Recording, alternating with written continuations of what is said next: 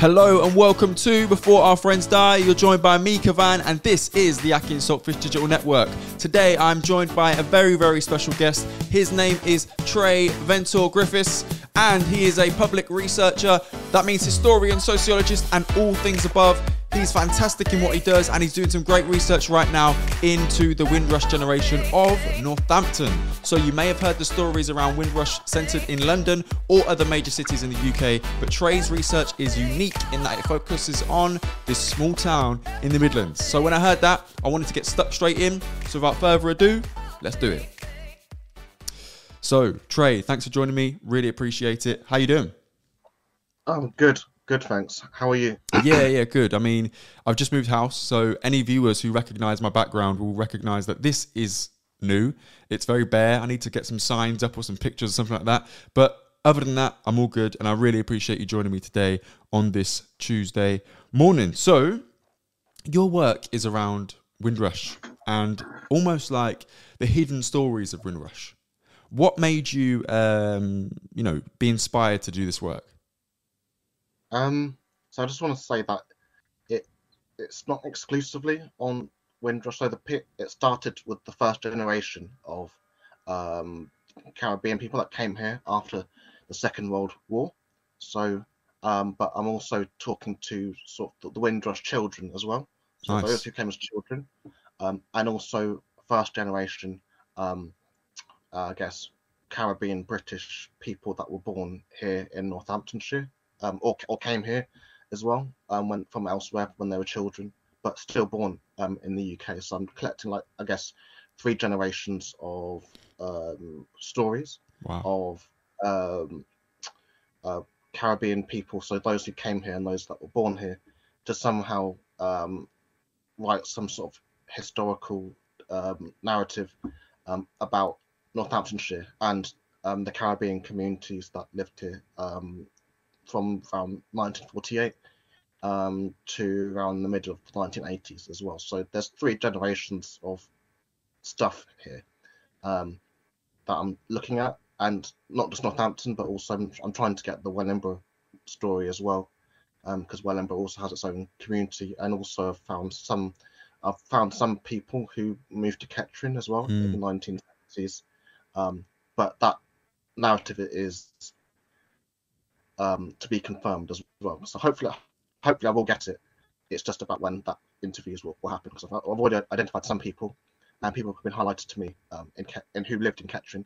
But it's just about when that's going to happen. But hopefully it will happen. So when you talk about those 3 generations of stories from the 40s to the 80s, is that a well sort of explored narrative elsewhere in the country?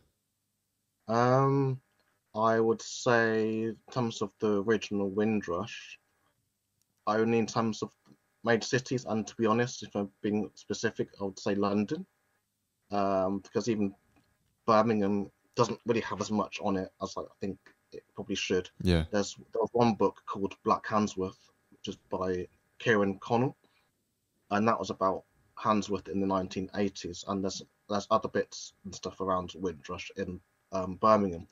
But in terms of like the popular and what has been put in the media and stuff like that, the literature and the films and the TV shows and things like that have been made, most of it is about London. And when we say post-war Black British history, predominantly, it just means Black London, if we're being specific, and it's really Black England, because I've got friends out in Wales who are doing stuff around Black Welshness and Black Welsh history, and they feel excluded from the whole idea of Black British history. So I think, so is it explored elsewhere? It might be in the communities themselves, but not in terms of the mainstream print media and things like that. And more stuff could be written to properly articulate those histories to wider audiences. Because as you know, like in Northampton, we get a lot of Black students from North London, Yes. South London, and they come to this town and didn't know that we have a historical Caribbean community. Yeah. And when you tell them that, they're very, very surprised because they didn't know. But everybody knows that Caribbean people went to Brixton and Notting Hill Yeah. and places like that.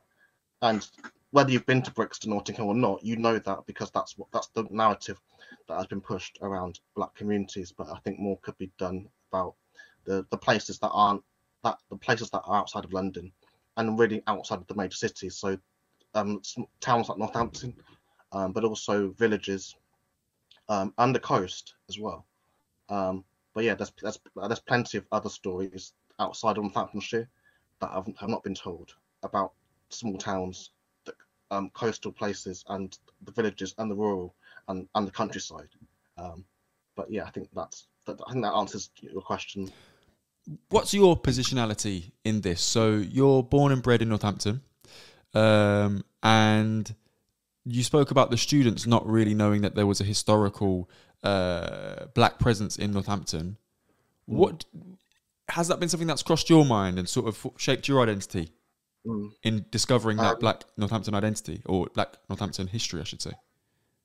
I was raised in Northampton, but I was not born in Northampton. Oh, excuse me. I came here from London actually when I was a young child. But my mum's family came to Northampton, I believe it was 1962, from Grenada, the Caribbean island of Grenada, and effectively have been here ever since then. So my own positionality here is grounded in my own family history. So my mum's parents lived in Northampton as well. They lived in Abington, like many Caribbean families did.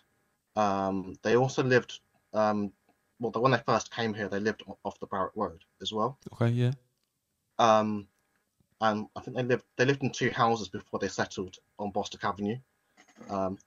And they lived on Bostock Avenue for about 30 years, and they died in 1994, 1995.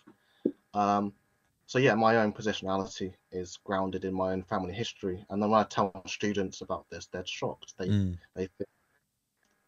Black people outside of London, effectively, in some cases, I found we are basically an endangered species sometimes in how some Londoners think about blackness outside of London. Yeah. So yeah. But then when you do tell them, they're actually interested. So they don't know to know until you tell them, and then they want to know more, basically. You spoke earlier about some of the media representations of Blackness and Black Britishness. Just for the benefit of the audience, I suppose, could you list off a couple of those and what they are? Yeah. So I'll start with films like let's go Babylon, 1980. So that tells the story of a Black man living in London or Caribbean. I think he was British, born in Britain, but had Caribbean parents, and basically how he navigates that world.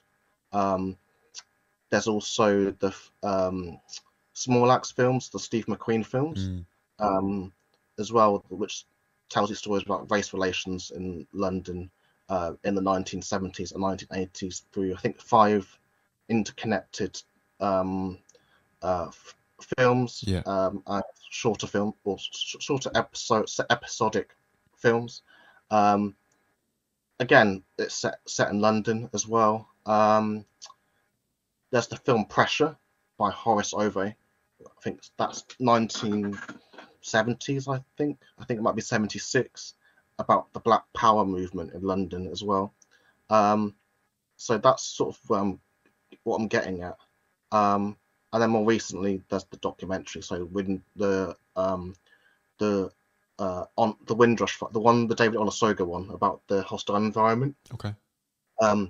Where he explores the history of the hostile environment, and again that was centered around mainly London, but other cities like Wolverhampton as well. I think he goes to Wolverhampton to interview one participant too.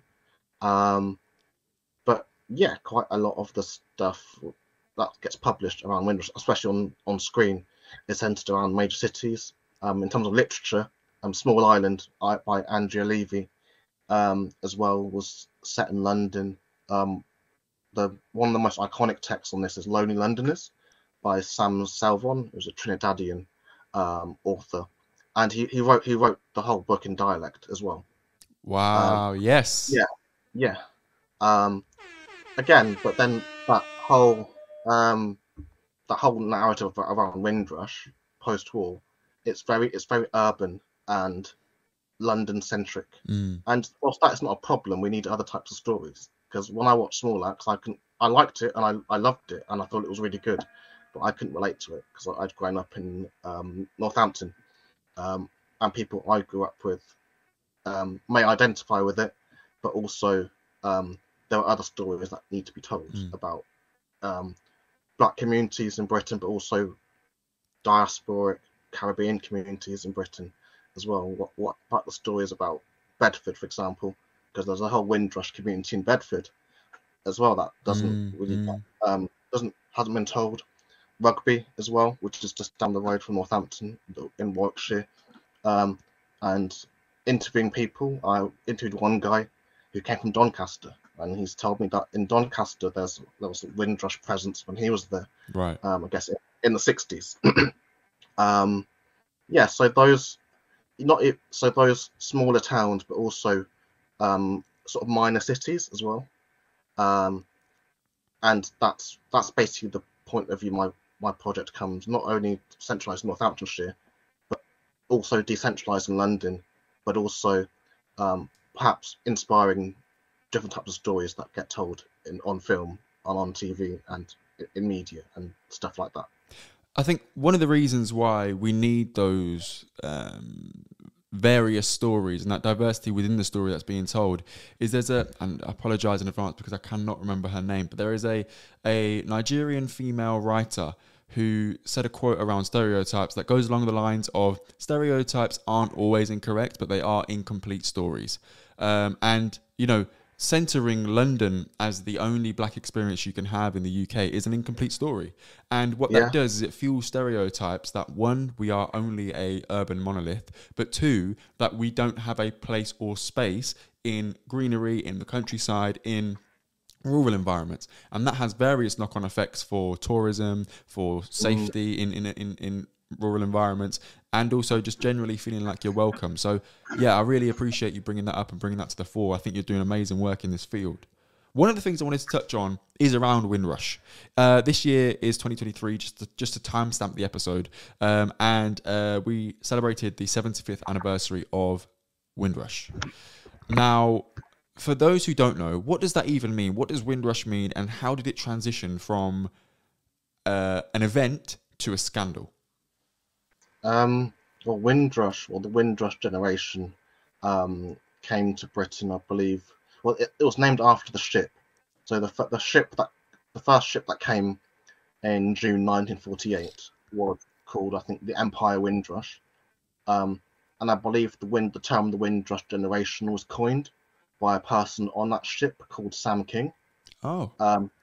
And that term began to mean not just the people that came on that ship, but also the people that came afterwards between 1948 and 1971, with the bookend moments of that being the 1948 Nationality Act and I think the 1971 Immigration Act. And that's basically what we mean by the Windrush generation.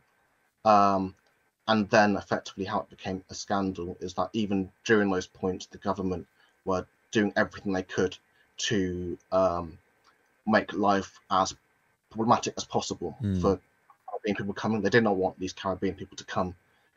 So when they built that act, they didn't expect black people and brown people to take opportunity as, I guess, so-called citizens of the empire. But what they wanted were white people to come from Australia, South Africa, Canada, those sorts of countries.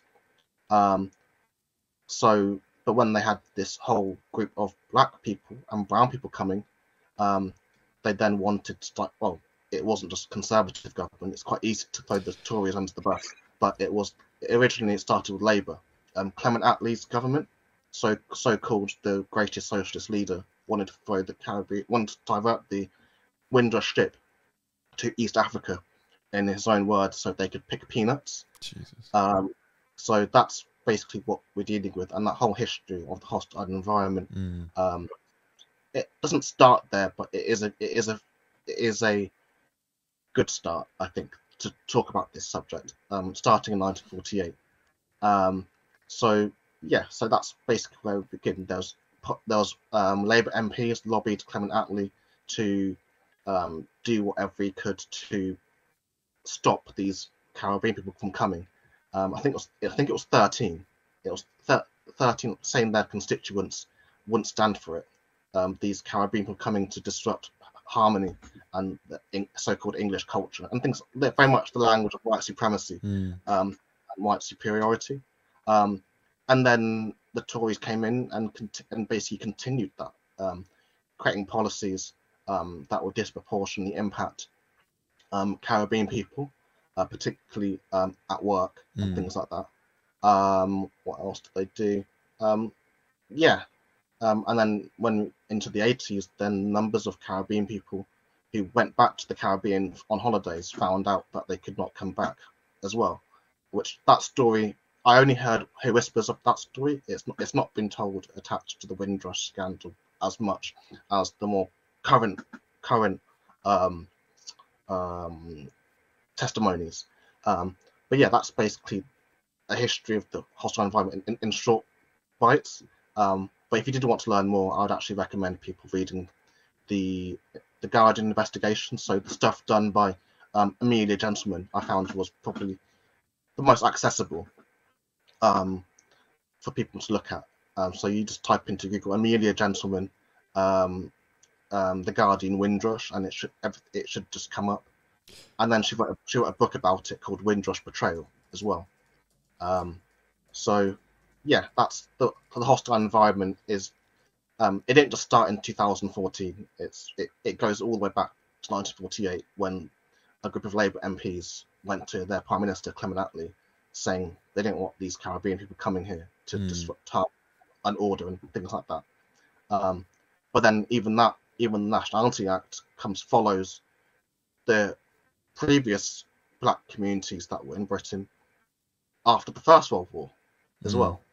So after the First World War, many black people came back to Britain after fighting in Europe and other places in the world to find that they couldn't get jobs and things like that. And in 1919, there were numbers of so-called racial riots across Britain. There was as many as 9 in the port cities, so Cardiff, Liverpool, Glasgow. There was uprisings in London as well. So I think it was in Stepney in East London, Poplar. So that Canning Town, that area of East London. There was the Salford uprisings as well. There was Hull, and there was South Shields. And basically, there weren't race riots. Predominantly, it was racist white people chasing black people down the streets and brown people as well, because it wasn't just Caribbean. It was Caribbeans, West Africans, Somalians, Indians being violently harassed in the streets by racist white people, specifically white men, because for one reason they blamed the brown people for taking their jobs. That was the first reason, and the second reason they blamed brown people and black people for taking white women as well, because many of them were in interracial relationships as well. So those 1919 uprisings, I guess, are a pre-chapter to the whole Windrush situation in 1948. But yeah, so I think I'll leave it there because saying it started in 1948 is very easy when it starts earlier and goes back to slavery, of course, as well. So. Yeah.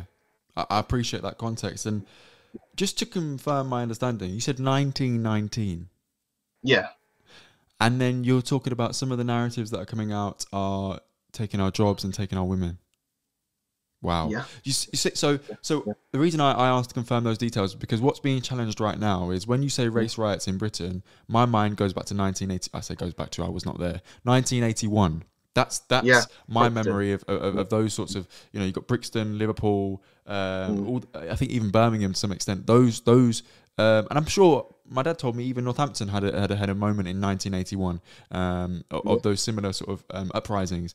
But 1919 is a yeah, long way from 1981. So those sentiments have been there. And then when you talk about taking our jobs, that yeah, narrative has been rife for the last 15 years at least, very, very prominent in terms of the anti-immigration sentiments we're hearing, you know, on the news, etc. But then also before that, in the 80s and even before that, mm, in the 60s and the 40s. So it's very cyclical. It's almost like every yeah. 20 years, they're taking our jobs is the new way to create that division amongst the Mm, communities. I yeah. don't want to get too stuck on this, but what are your reflections on that? Are you seeing a lot of cycles repeating themselves? I mean, history doesn't repeat itself, but it rhymes. That's what I was told by another academic who put it in a lot succinct terms, but than I did. So I'm going to use that. So history doesn't repeat itself per se, but it does rhyme. Right. And the way the 1919 uprisings played out sort of reminds me. It reminds me of what you're saying with the 80s, Mm. but also more recently with the Tottenham uprisings in Yeah. 2000. Because what happened after 1919 as well was that you had numbers of black, specifically African and Caribbean men um, being deported under government policies, Mm. um, and and also their families. So many of them were in mixed unions. So like the white women that chose to marry black men and brown men were then sent out of England and Britain as well. Really? And yeah, so like there's a whole history there of what happened between the wars. But when we were in school, you get taught about the First World War and the Second World War, but not what happened in those years between the war. But between the wars, there was obviously there was the uprisings, Mm. and there was debates around race and like so-called immigration, but also the deportations as well being pushed by the government. There was anti-mixed race. There was an anti-mixed race report published in 1930 by a social researcher called Muriel Fletcher, and the response from the black community was so high to that report that she had to leave Liverpool because it was not safe for her to stay there. And Liverpool, to a certain extent, is still like that. They don't take nonsense from Yeah, people, yeah, and that's just how Liverpool is. yeah. Um, so yeah, so those years between the war, I think, are quite important. And then in reply to that, after the Tottenham uprisings, we had similar discussion. Tottenham happened in 2011, then 2014. We're now talking about the um, members of the Windrush generation having their status problematized, Mm. and then 2018 it gets exposed by the mainstream media as well, and we're still talking about it now. So I think like history doesn't repeat itself, but it sort of does rhyme, um, and it might happen again in say 20 years or so, maybe Yeah. with our generation who were born here but have traceable ancestry that isn't from here, and considering how our current government treats people who are from somewhere else, it might come to a point where people like you and I are not safe here Yeah. as well, even though we've born here and gone to school here and everything. Um, but who knows what could happen? Let's get stuck into then your research. And the Yeah, first thing I want to pick up on is the name. Northamptonshire is a place for me, or is the place for me. yeah, That is yeah, I saw that right away, and I'm thinking homage to Lord Kitchener there when he's coming yeah. off the Empire Windrush. London is the Mhm. place for me. Yes, Yeah, I thought. Yes, I'm glad you picked that up, and I'm glad you used that as yeah, a title. Amazing. So let's get into the practicalities of the research. What has been your process of collecting, or collecting is probably the wrong word, but finding participants? Because I know you've said about people being sort of referred to you. What's that process been like for you? so originally, it was the use of WhatsApp. Like, I don't need to explain to you, like the family WhatsApp dynamic of of not just Caribbean cultural groups, but generally non-British, non-British cultural groups. It's a dynamic that is used for all types of things, including generational divides and unity at the same time. But I think WhatsApp changed the game for quite a lot of people, especially when your family is international as well. So I think the WhatsApp originally helped a lot, and in the beginning I have June Elizabeth to thank for getting me in contact with quite a lot of people in the community. Yeah, June Elizabeth, one of the local community people. Her family was one of the first in Northampton. Yeah. In the 50s, and also to thank as well Marcia Walker as well, who also came with people that I should talk to. Yeah. And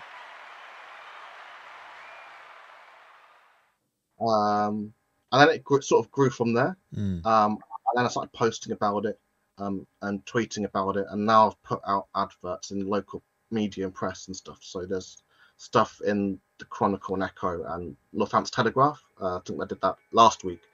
And once I've interviewed some people, then they start to tell their friends, and then I get messages from friends as well. So it's sort of that word of mouth type thing too. So word of mouth has actually been more helpful than social media.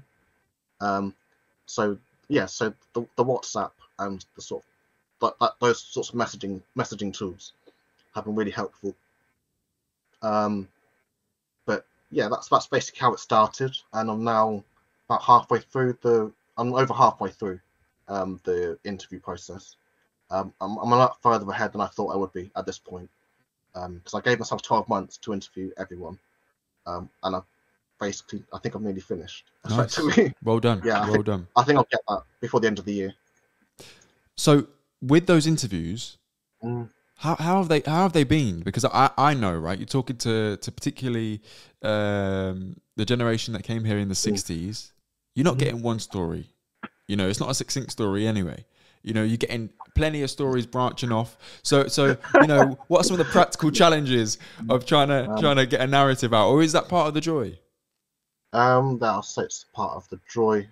So I'm interviewing not just that generation, the original generation, but also the Windrush children, and also our parents' generation. Yeah. So first generation British Caribbean, and where they have similarities in how they tell stories is that it's never linear.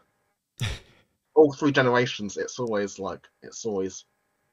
goes round in a circle, and it's lots of divergent threads that are semi-related, but then they come back to it later on.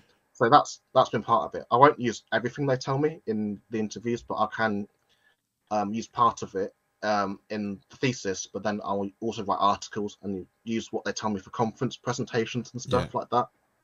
So I did a presentation the other week on the Mata Fancanta Club on Sheep Street in Northampton. And for people that don't know about it, Mata Fancanta basically means come guard yourself against self-destruction. And that's what I was told by one of the founding members, Lee Bryan. And it was a day centre for young people in Northampton, but particularly young black people, who would go there to be with others in their community, because the West Indian clubs weren't built for them, and they needed somewhere where they could be themselves without feeling policed but not just by white people, but also their own parents as well, their parents' generation. So, and many of the people that went there were also taking part in sort of the ethos and I guess the not sure culture is the right word, but the ethos of like Rastafari.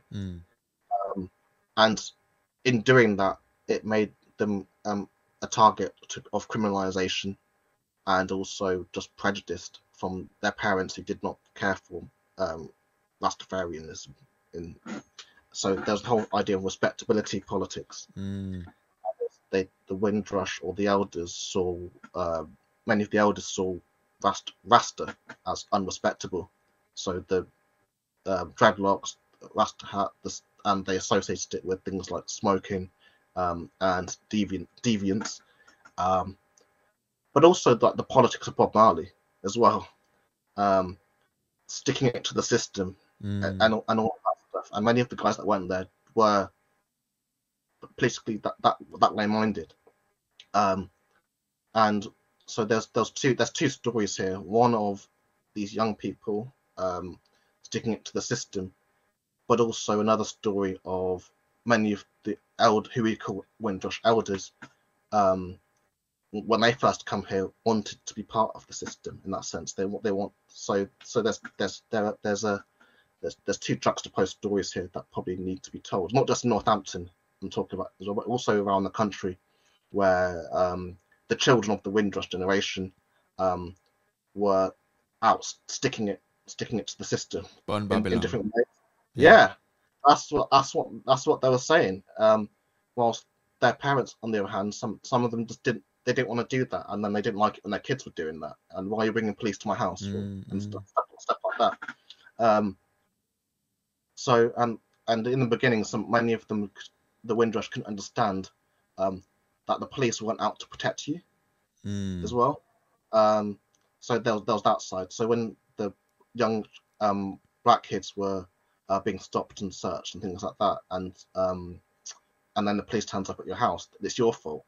And it wasn't till later on that they realised, that the police were, they didn't like black people. So so these interviews have been they're never linear, which is fine. Because I can use the data in different ways. Some of it will end up in a thesis, some of it will be in articles and stuff, maybe even lectures that I might do on it, and like book chapters and stuff like that if I ever get opportunity to write something in a book of some sort. But yeah, there's lots of applications for this, especially when it comes to creative stuff and storytelling. If we ever did a poetry event on Northampton black communities, there's quite a lot of the stuff in those interviews that would be really helpful for writing poetry and stories that can be performed and things like that. I tend to leave the pleasantries to the end, say thank you. But Tré, this is fascinating. We're midway through, and I have to just say, I'm so glad we're doing this episode, because for me, I'm learning a lot along the way. I'm thinking of questions. Forget what I've written down. I don't care the questions I've written down. I'm thinking of questions I want to ask you right away. Just want to thank you midway through for that, because this is incredibly interesting. When we talk then about originally, particularly that first generation, or not, I shouldn't say first generation, the elders, they wanted to belong. They wanted to fit in almost. They wanted to be a part of the system. You're now talking to them many years later, having seen what not only their children but their grandchildren have gone through. Have you noticed a shift in any of their sentiments or reflections on their want or need to fit in? Has that changed over time, or is that still the way they're viewing their position in Britain? Some of them have changed over time, but some of them haven't, and I found sometimes there is still a want to change stuff from within. So you got to be in it to change it, I think, is the sort of the general idea that some of them had, and still have. Like you can't change universities, for example, unless you're in the university, or if you're in the police, you can't change it unless you're within it. But then others saw that some of these places they were designed to exclude, and they weren't. To resist change. So some people have changed their minds over time, some haven't. But then in seeing that, there was also a huge difference between the original Windrush elders who'd come here when they were adults, and the Windrush children who'd come when they were, say, 6 years old and 10 years old and 12 years old. and the Windrush children, a lot of them are still activists now, Mm. and many of them we know in our community as Mm. well. That's Northampton and in Wellingborough as well. Mm. What makes the Northamptonshire story unique? So, we've heard of the London stories, the major city stories. What is it that you've unearthed that makes these stories unique? I think the story of our shoes would be one of the ways it's unique. Okay. Because the shoe factories were populated with Caribbean workers in Northampton and in Wellingborough, juxtaposed to the shoe narratives we've been told through different ways over the years. Had no idea. That the fact that there was Caribbean people in the factories working, it changes how we view that history. Where you could probably argue that the shoe and boot industry in Northampton was upheld by Caribbean labour. It was our grandparents working in the factories in the 60s and the 70s and in the 80s, alongside the white working class and also other immigrant families from elsewhere. So that's probably one way it's unique. The Mata Fancanto organisation is unique as well. I was told it was the first self-help black organisation in Britain by multiple people that went on to inspire and help others across the East Midlands. So places like Leicester and Derby. Mm. So black communities over there were helped by MFM. And then I'm also told that it inspired like centres in Manchester and in London. So Northampton as a town inspired the city, not the other way around, which I think is also a unique selling point. And the MFM probably puts it into a wider history of black radicalism as well, which has also been associated with the city. But Northampton back then is not like it was now. Northampton back then was less built up. There was more fields. So when many of the Windrush generation came, I guess in the 60s and even up to the early 70s, they'd come for cheaper housing because the housing developments were being built back then as well. So when we talk about Northampton back then, we can't think about it as we see it today because it was a whole different place. How it was built as well, wholly different place. So when so one of my participants, her father came in 48, right, and he's the earliest from what I've gathered. And when he'd come, the Boughton Green Road area of Northampton was basically fields. wow, yeah. So that's what we like. Northampton, it was a town, but there was a lot of country. Yeah, and it was on your doorstep as well. And my grandmother told me that she used to go scrumping and stuff when they were kids, and they'd go apple picking and strawberry picking, and very much activities we associate with the rural and the country.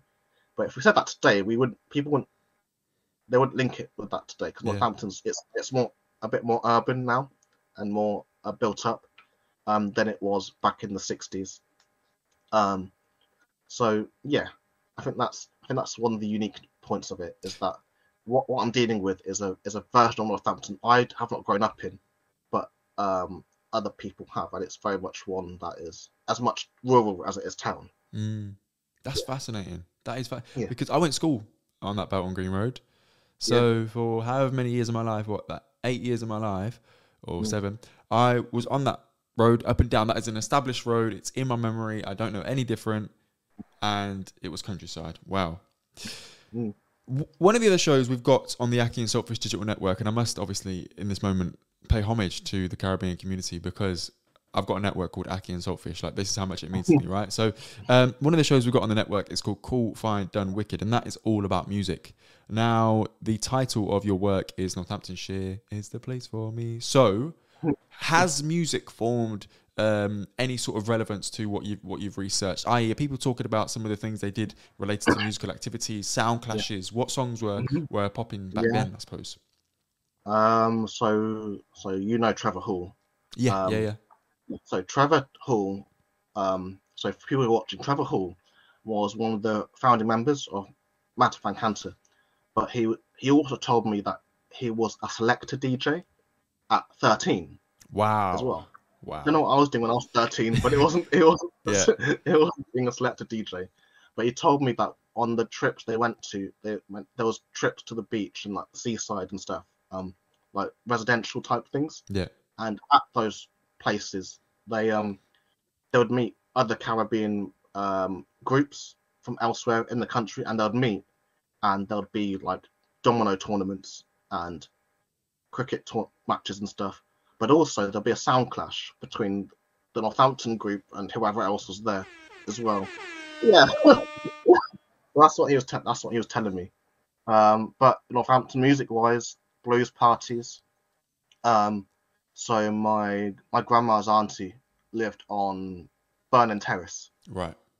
and she had blues events in her basement. In the basement, there was blues parties on Derby Road as well. Yeah, there was regular, and it was every weekend for years. Amazing. Yeah, someone will be having a party somewhere. Of course, there are blues at the West Indian clubs as well on Regent Square. Yeah, so there was always something going on. Bob Marley played in the early 70s. Tell them again. Tell them again. Um, Yes. Yeah, where was it? It was King's Heath. Yes. Somewhere in King's Heath. I've forgotten the name of the venue. And I'm sure the Wailers played without Bob Marley as well at Roadmender. As part of the tour for the Burning album in the early 1970s. And yeah, so we had Bob Marley played here. So music-wise, there was quite a lot. There was the punk movement happening simultaneously as well with the sound system. And of course they had the whole sound system culture as well. MFM was a big focal point of sound system events, of which Trevor was part of that, but also many local people that are still about today went to those events as well. Some of them kids when they weren't supposed to go there. Yeah. They were telling me that they were too young to go there, but they just wanted to go, so they snuck out and faced the consequences later. Yeah. Um, My dad's got a few of those stories when he used to sneak out, and he's telling me, I probably shouldn't reveal this, but that's fine. It was years ago. He was telling me he used to like sneak out in my granddad's car at like 15 and just drive it to wherever he needed to go, have his party, and then drive back. And sometimes he got away with it, sometimes he didn't get away with it. And obviously back then, parenting was a different style, so he faced the consequences, as you say. Just did a quick bit of Googling there. Fantasia was the place in King's Heath where Bob Marley played. Wow. Knowing Northampton the way I do, I just couldn't imagine someone of Bob Marley's stature in King's Heath playing in a pub. Like, that would just be a moment. I'm sure it was a moment. And credit to places like King's Heath for holding the culture down during those times, because I think often they get overlooked, you know, and they have moments of history. And what an iconic moment that would have been. Wow. And but artists come from Jamaica, you know, to play at MFM. MFM was it was a big deal at the time. People would come from all over Britain to go into events at MF. And I've told my dad's family. So my dad's family from Jamaica, but they settled up in the West Midlands in Birmingham. But I'm told even those guys came to Northampton during those days to go to events at MF and then go back to Birmingham. And that was just normal. There were people coming from all over the UK to go to MF and go to events and whatever. But also artists would come from Jamaica to play in Northampton. And I think that's amazing. That's incredible. It really is. I was speaking to my dad about this the other day, Saturday, and we were saying, that was it. Yeah, because I've just moved to Leicester. And I was saying, there's going to be a lot more to do in Leicester. There's the O2 Academy. I see there's big artists playing there. You've got comedians coming there, and that's part of their stop. And my dad was saying, Northampton used to be a place where people would prioritize it on a tour and have it on a tour. And now it just isn't. And that is a sad state of affairs. And, we were talking earlier about students and, having things for students to do, but also, young people that live in Northampton, whether students or not, that placing yourself and having a cultural reference point is really, really important. So one of the other shows that we have on the network is Sofa Senseis, and that's about combat sport specifically, but sport more generally. And I wanted to ask you, did sport form any part of these narratives as well? Because thinking about some of the stories I've heard from my family, cricket was a huge part of what they used to do growing up. And is that something you found in the narratives too? Yeah, so the race course was a big hub for sport. The race course wasn't just a sport place; it was a meeting place for people in the people in the Abington area. And the United Social Club cricket team played their matches there as well. And United Social Club were, I think, mainly Caribbean cricket team. I think they only had like one white player.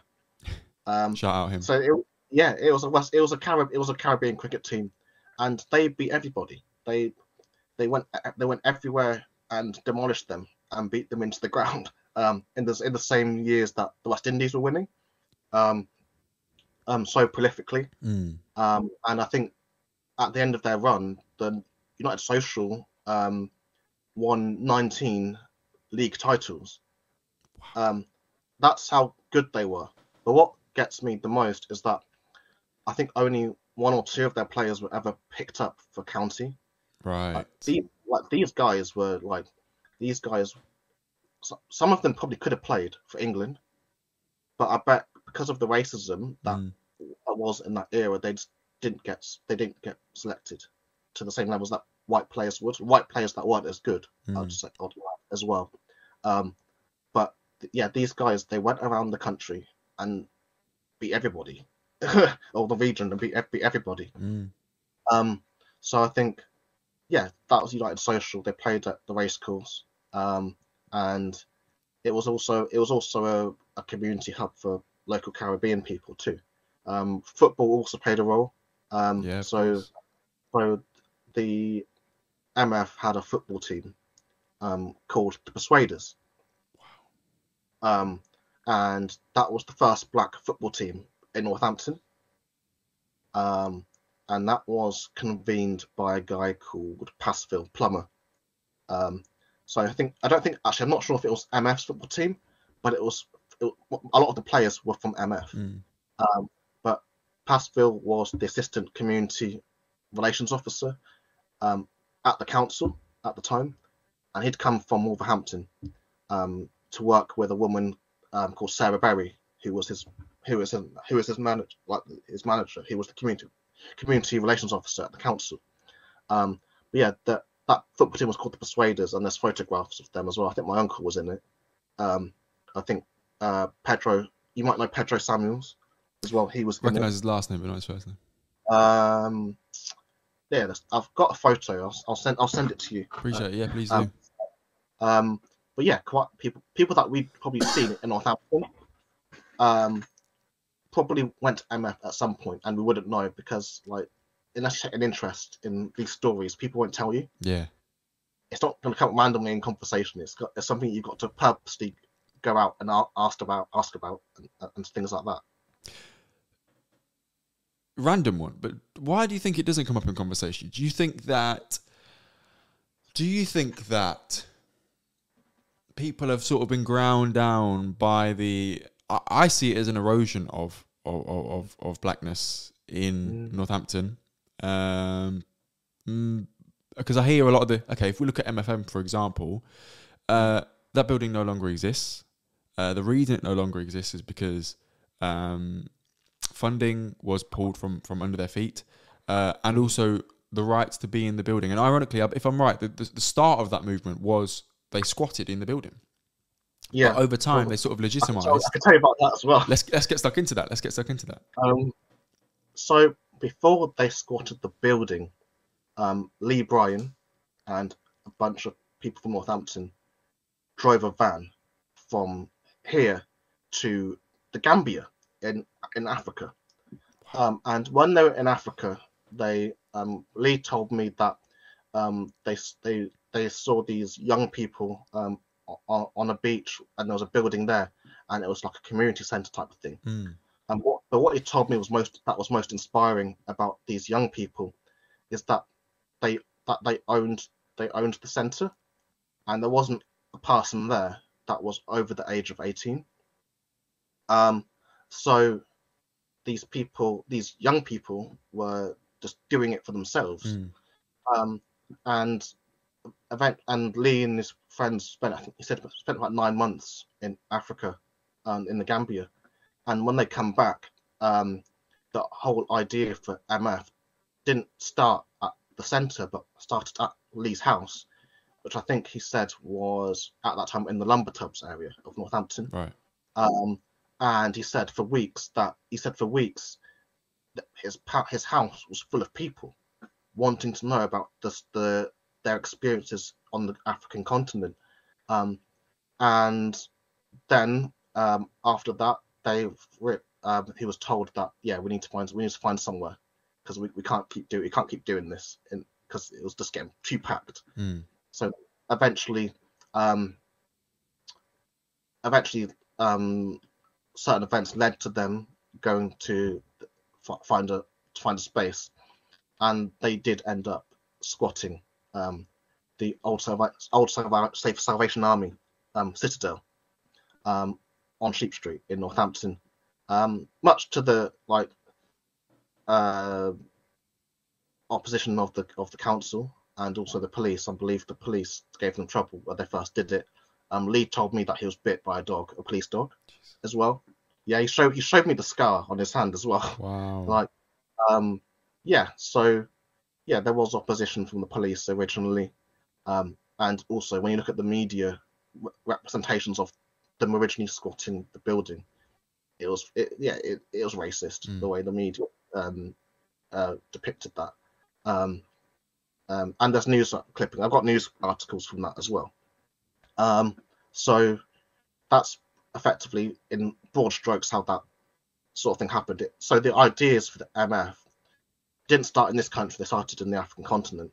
And Matafankanta in of itself is two words, compound. It's compounded words from, I think it's the Wolof language and the Amharic languages. I've forgotten which countries they belong to. Sorry. That's right. But so come guide yourself against self-destruction.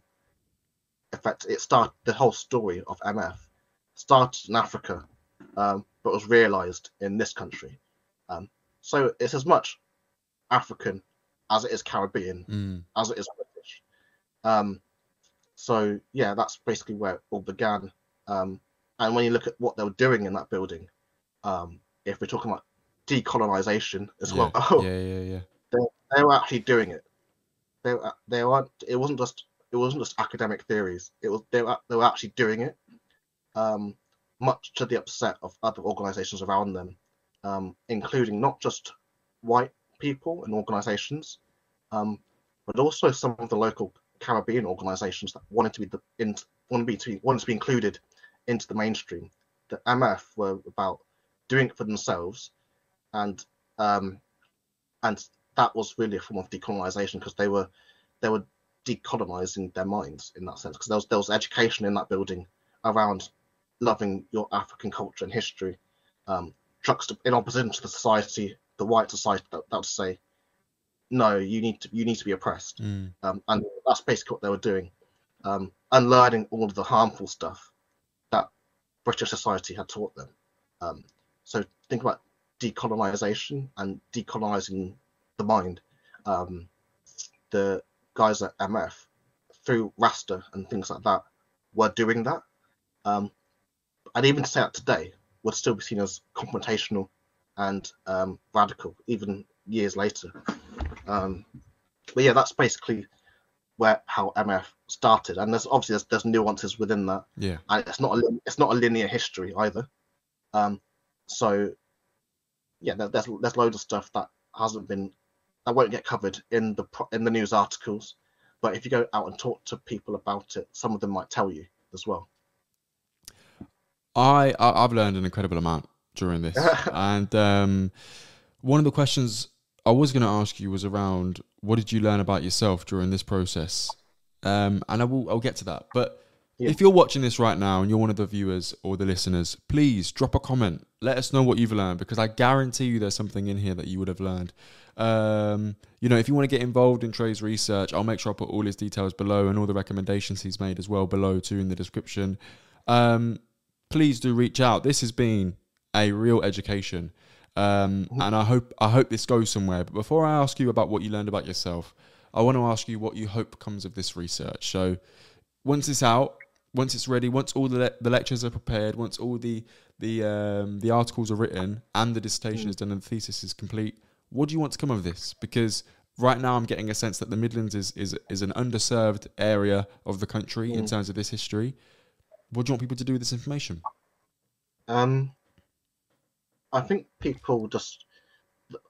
Black British history happened everywhere across Britain, and not just the cities. So I think it might get people to think a bit more when they do go to somewhere that's not diverse. Historically, it might have been. So when I go to rural areas of the country, I know that there would have been a black history of some sort there years ago, and I think that's what I want to get people to think about. But in terms of the research and how it's used, I think the stories that get told need to change, and hopefully it might get picked up to inspire radio drama, for example. Right. Which might be one way to talk about these histories. You could do a whole radio drama about sort of the Windrush arrivals in Northampton and Northamptonshire in the 50s and 60s. You could do stories about the MF Club. It could be turned into theatre if they wanted to. Amazing. But even young people's theatre groups could pick it up if they wanted to. So youth theatre, and also like in schools as well. Like I'm thinking about schools not like NSB for example. NSB has a quite a substantial population of young black boys, and I know they would probably get a lot out of quite a few of the stories that I've found in terms of, especially the Matafang Club. That'd be one group. The Persuaders football team, the cricket teams as well. So I think that'll be one side. Another side, the more gendered side as well, with nursing. So many of the black nurses worked at St Edmunds, St Crispin's, and St Andrews. So there's another history there which could be told through different means, and also stories around mental health as well. So a few months ago, I watched a film called The Barrel Children, which is so there's a journalist at The Independent called Nadine White. Yeah. And she made this film called The Barrel Children, which was about the children that were left in the Caribbean when the Windrush came to Britain to work. And what I found in some of the interviews as well is that some of the Windrush children were originally left in the Caribbean to be raised by grandparents and other family members. So there's another discussion around mental health there that possibly could be had in our community in different ways, and the stories that could tell as well. So educationally, what can the stories of the Windrush in Northamptonshire tell us about mental health and trauma as well, and the trauma of attachment and things like that. Racism in school is still a problem today. It was a problem back then. Many of my participants have said that school was more about survival than education, and there was very specific schools, which I would not name on this podcast, but that still have problems today. There's quite a lot of ways that the research can be disseminated in an accessible way. That goes beyond academia into more accessible mediums like films, like TV shows. For example, every year there's Northampton Film Festival, and what I wouldn't be against if someone wanted to make a short film based on some part of the research, I'll let them do it. I'd say go and do it, and just invite me to the thing so I can watch it. So there we are. So there's loads of different ways they could use it. You heard it here first. If you are a aspiring or an established filmmaker and you want the inspiration for your next story, reach out to Tré. He's got it. And then all you got to do is invite him, and we wouldn't mind a little invite to akiandsaltfish@gmail.com. Please do get in touch. And I'd love to see it. Honestly, that has been incredible. And this is one of the main reasons why it's funny. My degree's in sociology, and I got through the degree. It was a process, you know, but I enjoyed sociology way more after, when I started investigating public sociology and what it actually meant for day-to-day life, and some of the stories and narratives about our societies shifting over time. I really enjoy that shift in time and space. It fascinates me.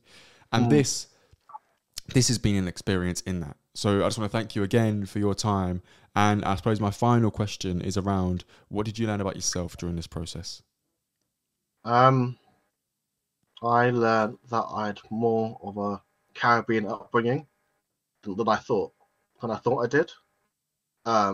So when I was growing up, my grandparents, they bathed me in Dettol, like my parents. I was my parents as well.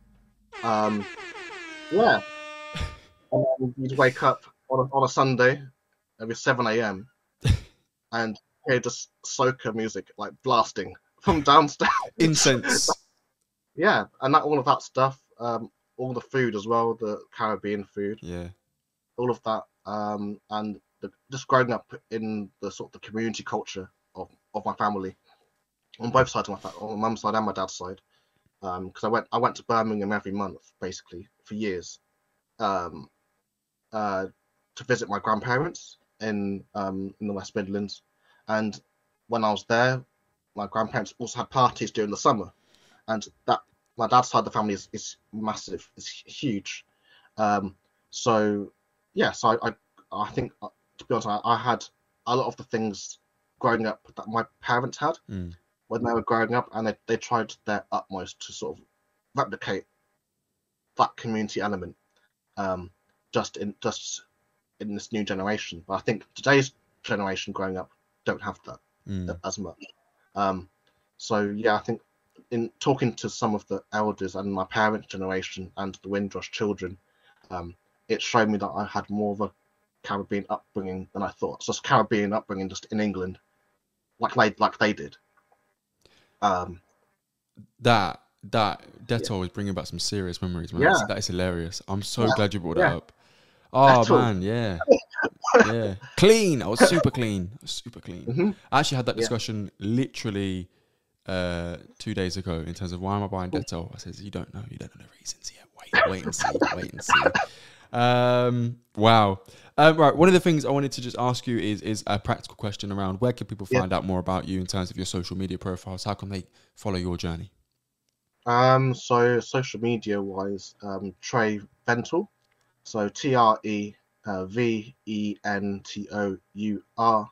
On most platforms, you should, on Twitter, Instagram, and Facebook. That should all come up. But I'm taking things with the PhD via email as well. But I had to send it to my Kingston one, which is quite annoying because it's with letters and numbers. I'll put it in the description. Yeah. So I'll send that to you. Brilliant. And you put it in the description. Yeah, that's no problem at all. Yeah. Well, that has been Before Our Friends Die on the Aki and Saltfish Digital Network. This should come out during October, which is Black History Month in the UK. And I'm literally speechless. I think you'll see at a few points watching this back, my face is open. My mouth is open. I'm shocked. I'm learning. I'm studying. I'm super grateful for your time, Tré. It's been amazing. I knew we picked this conversation up months ago, like 6 months ago, almost longer probably. As soon as I heard about this research, I knew it would be a great one, and I'm so glad that we made it happen. So thank you. Listen, if you've enjoyed that, please do follow Tré on social media, as well as at Before Our Friends Die Pod on Instagram and Aki and Saltfish on Twitter. We are there, we are available, and we are always active. So make sure you get in touch with us. akiandsaltfish@gmail.com. Leave us a comment or a question, and we'll be happy to get back to you. And finally, please do share this episode and the network network with your friends and family. It will really help us grow, and leaving us a 5-star review as well is always welcome. Thank you so much. Tré, thank you, and take care. Make sure you stay tuned for part 2 next week, where we get to know Tré with our 7 signature questions. Until then, see you next time. Take care.